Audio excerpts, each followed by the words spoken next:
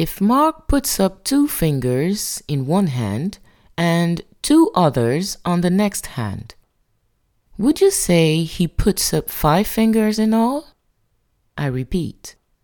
If Mark puts up 2 fingers in one hand and 2 others on the next hand, would you say he puts up 5 fingers in all?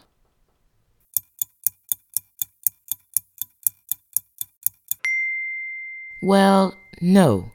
If Mark raises 2 fingers from one hand and 2 other fingers on the other hand, he rose 4 fingers in all. Excellent!